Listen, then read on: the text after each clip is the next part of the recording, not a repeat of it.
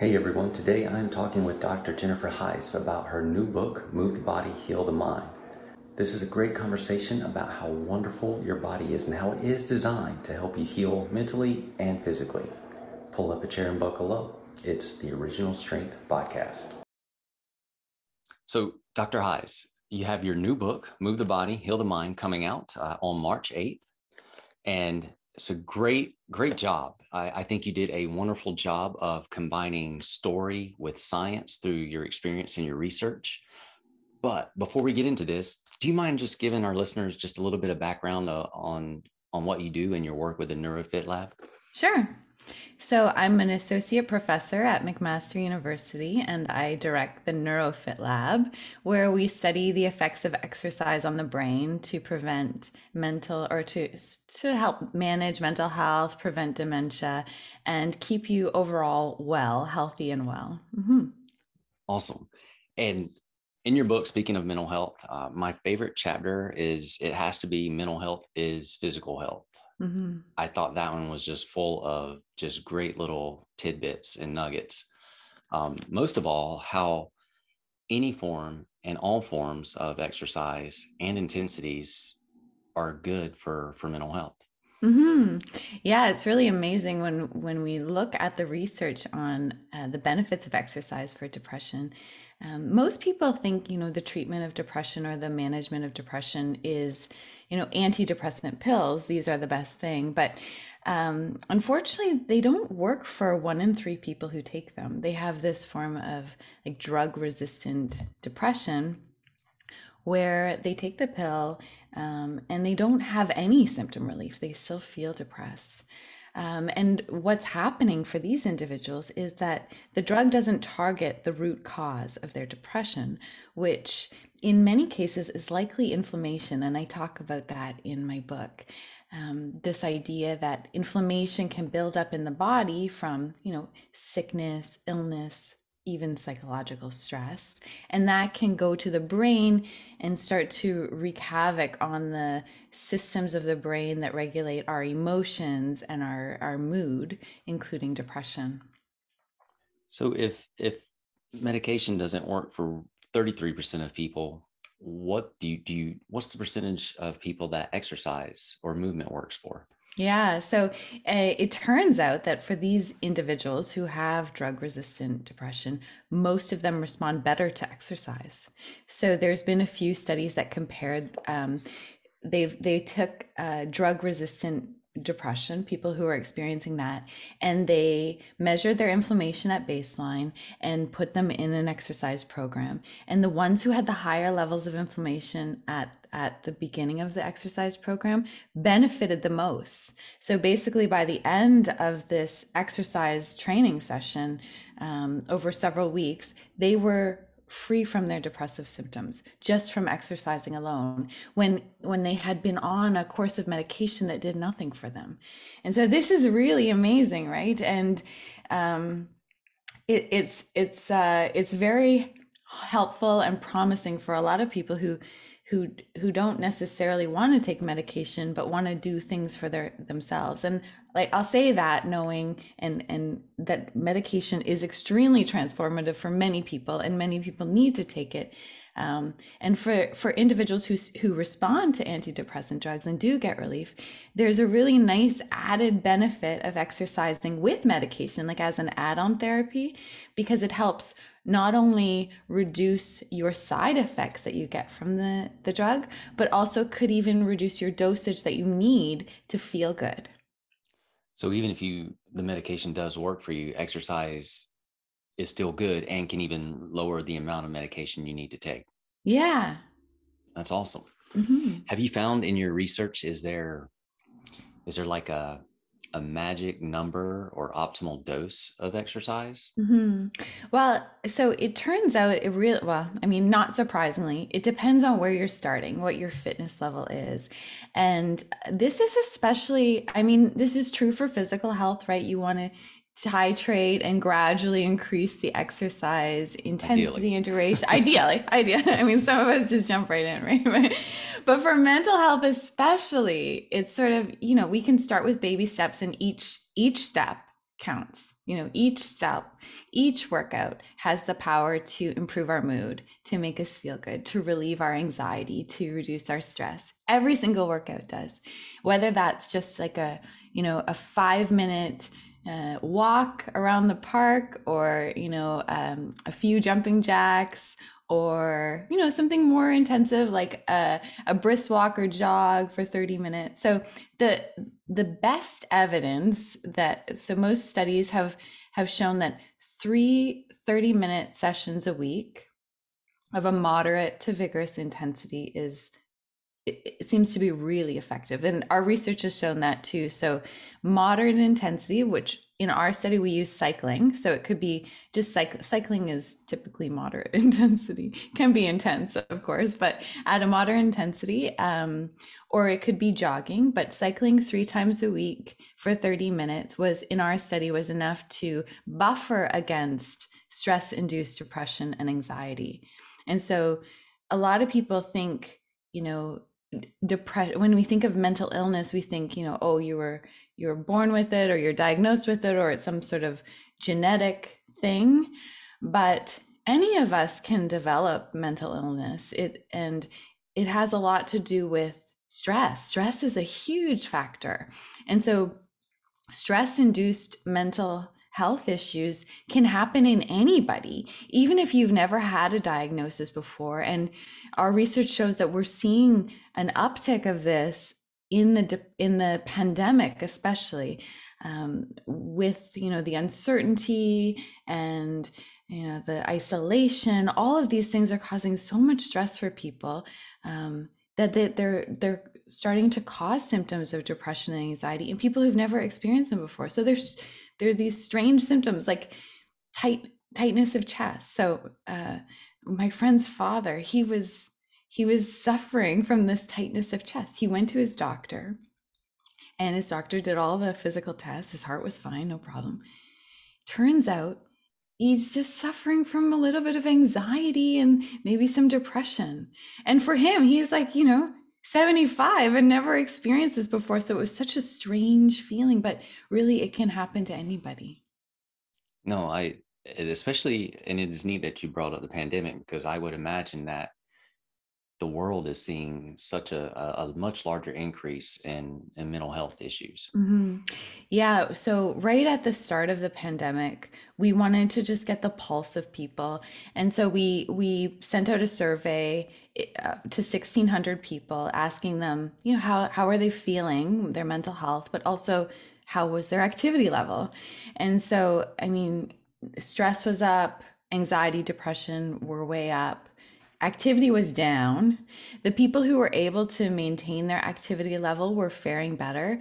And we saw this really interesting shift in what was motivating people to exercise. So people had shifted away from wanting to exercise to look good, and they moved towards wanting to exercise to feel good. Mm. But there was a little bit of we called it a mental health paradox, where people wanted to exercise for their mental health, but they were too stressed or anxious to do it. And they lacked the motivation, which is a symptom of depression. And so there's this, exercise is extremely beneficial for mental health, but there are these additional barriers that we have to keep in mind. And so because of that, I always recommend some is better than none. This is your mantra, don't try to go for gold, not every day at least, some days it's just some is better than none. I was going to ask you about that, because if there is a paradox, and you want to feel good and you want to exercise to feel good, but you just can't make yourself do it, what's the best way to get started for that some to start being better than none? Yeah, well, it's a baby step, a baby step in the right direction. So for me, whenever I'm feeling that way, and I still feel that way, even though I study research, I know the benefits of the science. It's still hard for me. It's a challenge. Some days I'm feeling too tired or stressed, or it's late in the day, and I'm just like, it would just be easier to sit here, right? So for me, I usually do a negotiation with myself where I say, okay, well, the plan today was to do, let's say, a 30-minute jog or a 30-minute run. let's just do a 30-minute walk. So I put in the time, but I take off the intensity. And so this could be a simple trick for others. But generally, what I do, which is backed by the science, is just really simple planning ahead. So put it in your calendar, block it off, include the details that you what you're going to do, when, where, with whom, get it all out there so that, the thing is, the brain is always trying to work against you. It doesn't want to expend all this extra energy to exercise. And so it wants us to be lazy.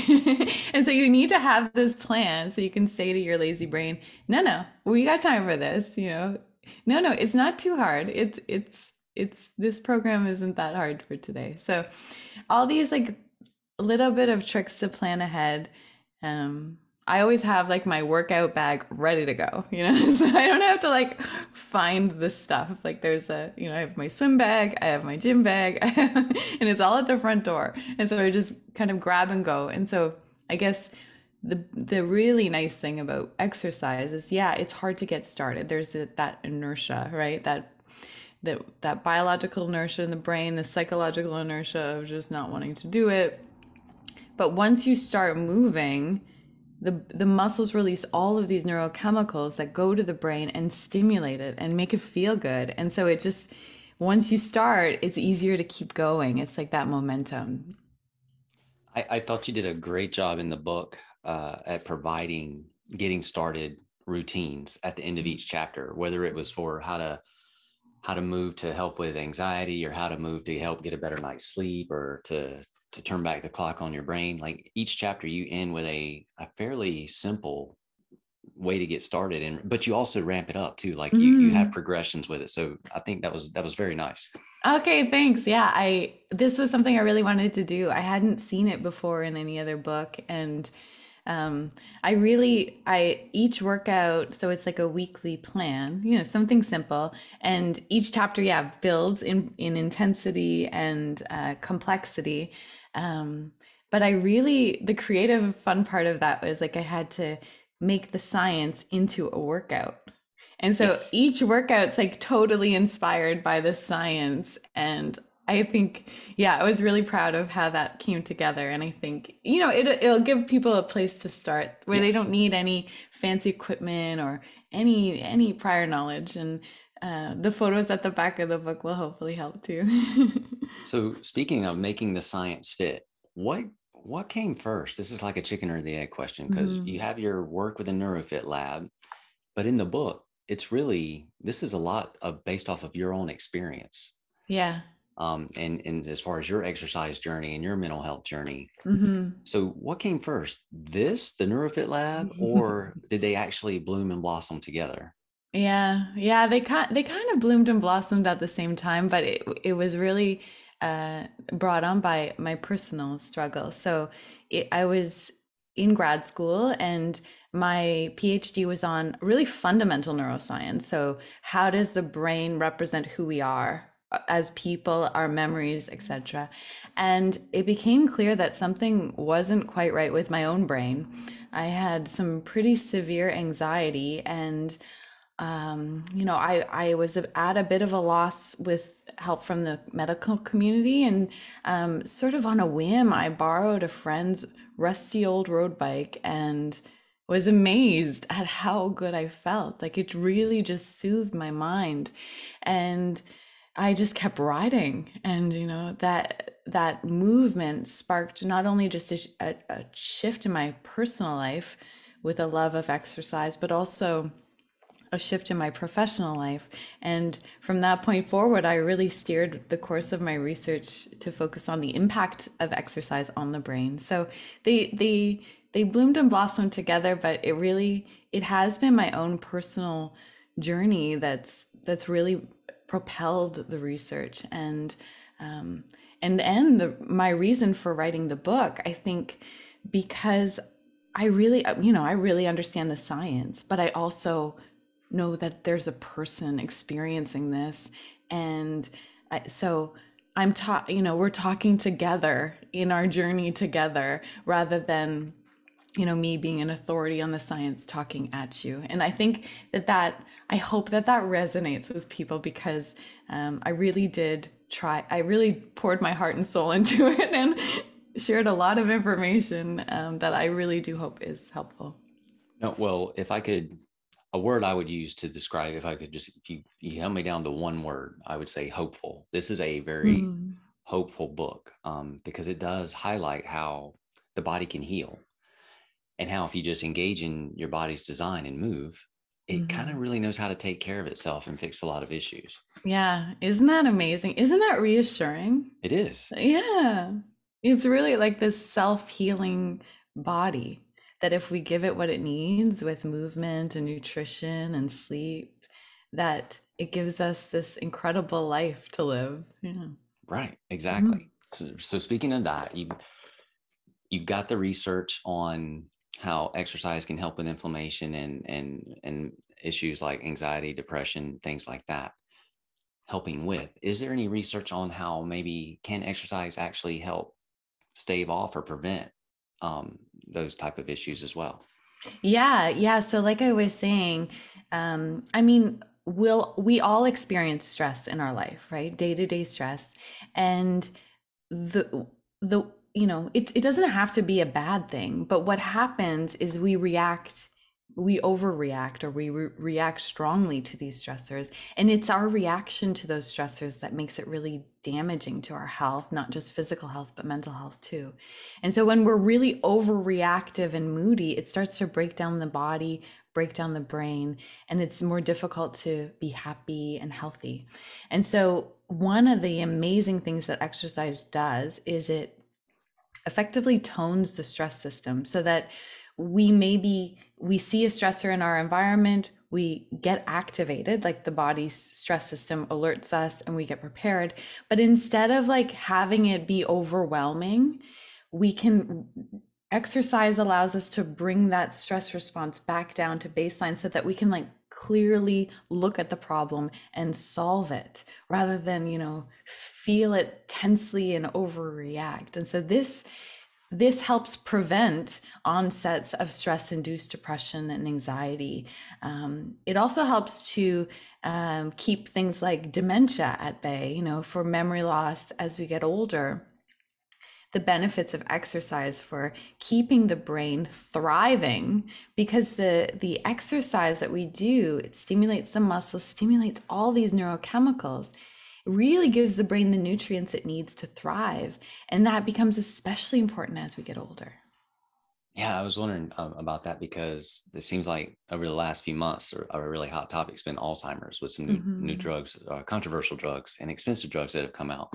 Hmm. And if exercise could help with that, it's just, I don't know. Well, it is one, it's our design just to move, but it just seems like maybe a better solution than maybe, not that drugs are bad, but and they can be No. helpful. But there seems to be a lot of controversy around the Alzheimer's drugs. Yeah, yeah. Oh, well, we've had such uh, failed attempts. There were two really promising drugs that one that targeted amyloid plaque, one that targeted tau, and neither worked. And just so it just took the wind out of the sail. But what a lot of people don't realize is that physical activity is the greatest lifestyle preventative tool for dementia.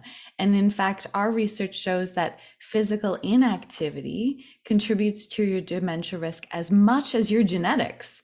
Oh wow. So we have this saying in the lab, you can't change your genes, but you can change your lifestyle. And especially around dementia, it's such a scary disease, or dysfunction of the brain, that just any glimmer of hope is helpful for this, for people who are worried about it. That is awesome and powerful. And powerful. So, got to ask you, in the Okay. book, you share your journey as you became a triathlete superstar. I don't know about that. Well, I mean, if you just doing one triathlete to me makes a person a superstar, because obviously they either don't have a car or a boat, or they do and they've decided they don't need it. So are you still able to compete, or are you looking for COVID to be over so you can compete? Yeah, yeah. So yeah, you're right. I mean, I did, so the book does follow my journey from newbie triathlete, so where I do a try, and then it ends with this full Ironman that unfortunately, well, I had to do solo because the pandemic canceled my race. So yeah, that was a bit epic. Yeah. But um I'm right now I'm just getting back into it. I think, Okay. it for me, COVID just like it killed the race. I had the not just the Ironman, but I had I had qualified for the world championship that was supposed to be in New Zealand. And I was like Wow. so excited. I know I have worked so hard to qualify. And it was supposed to be in November of 2020. So not only was my Ironman in August 2020 canceled, but my this qualifying race was. And it just, I don't know, took the wind out of my sail. So right now I'm going to the gym, lifting some weights, I'm doing my running, just some yoga. I'm trying to just rebuild my love of exercise again, because sometimes when you do something so intensive like that, it just, and then the world falls down. You just need a little bit of tender love and care to get your love back for exercising. And so that's where I'm at right now, but I haven't totally written off that I'll probably do another triathlon. Well, I mean, already, like, you have to know, like, in your mind and your heart, you have to have this, I can do anything. Because before you got started, could you imagine you would even complete any No, triathlon and then you no. qualified to go to New Zealand? I know.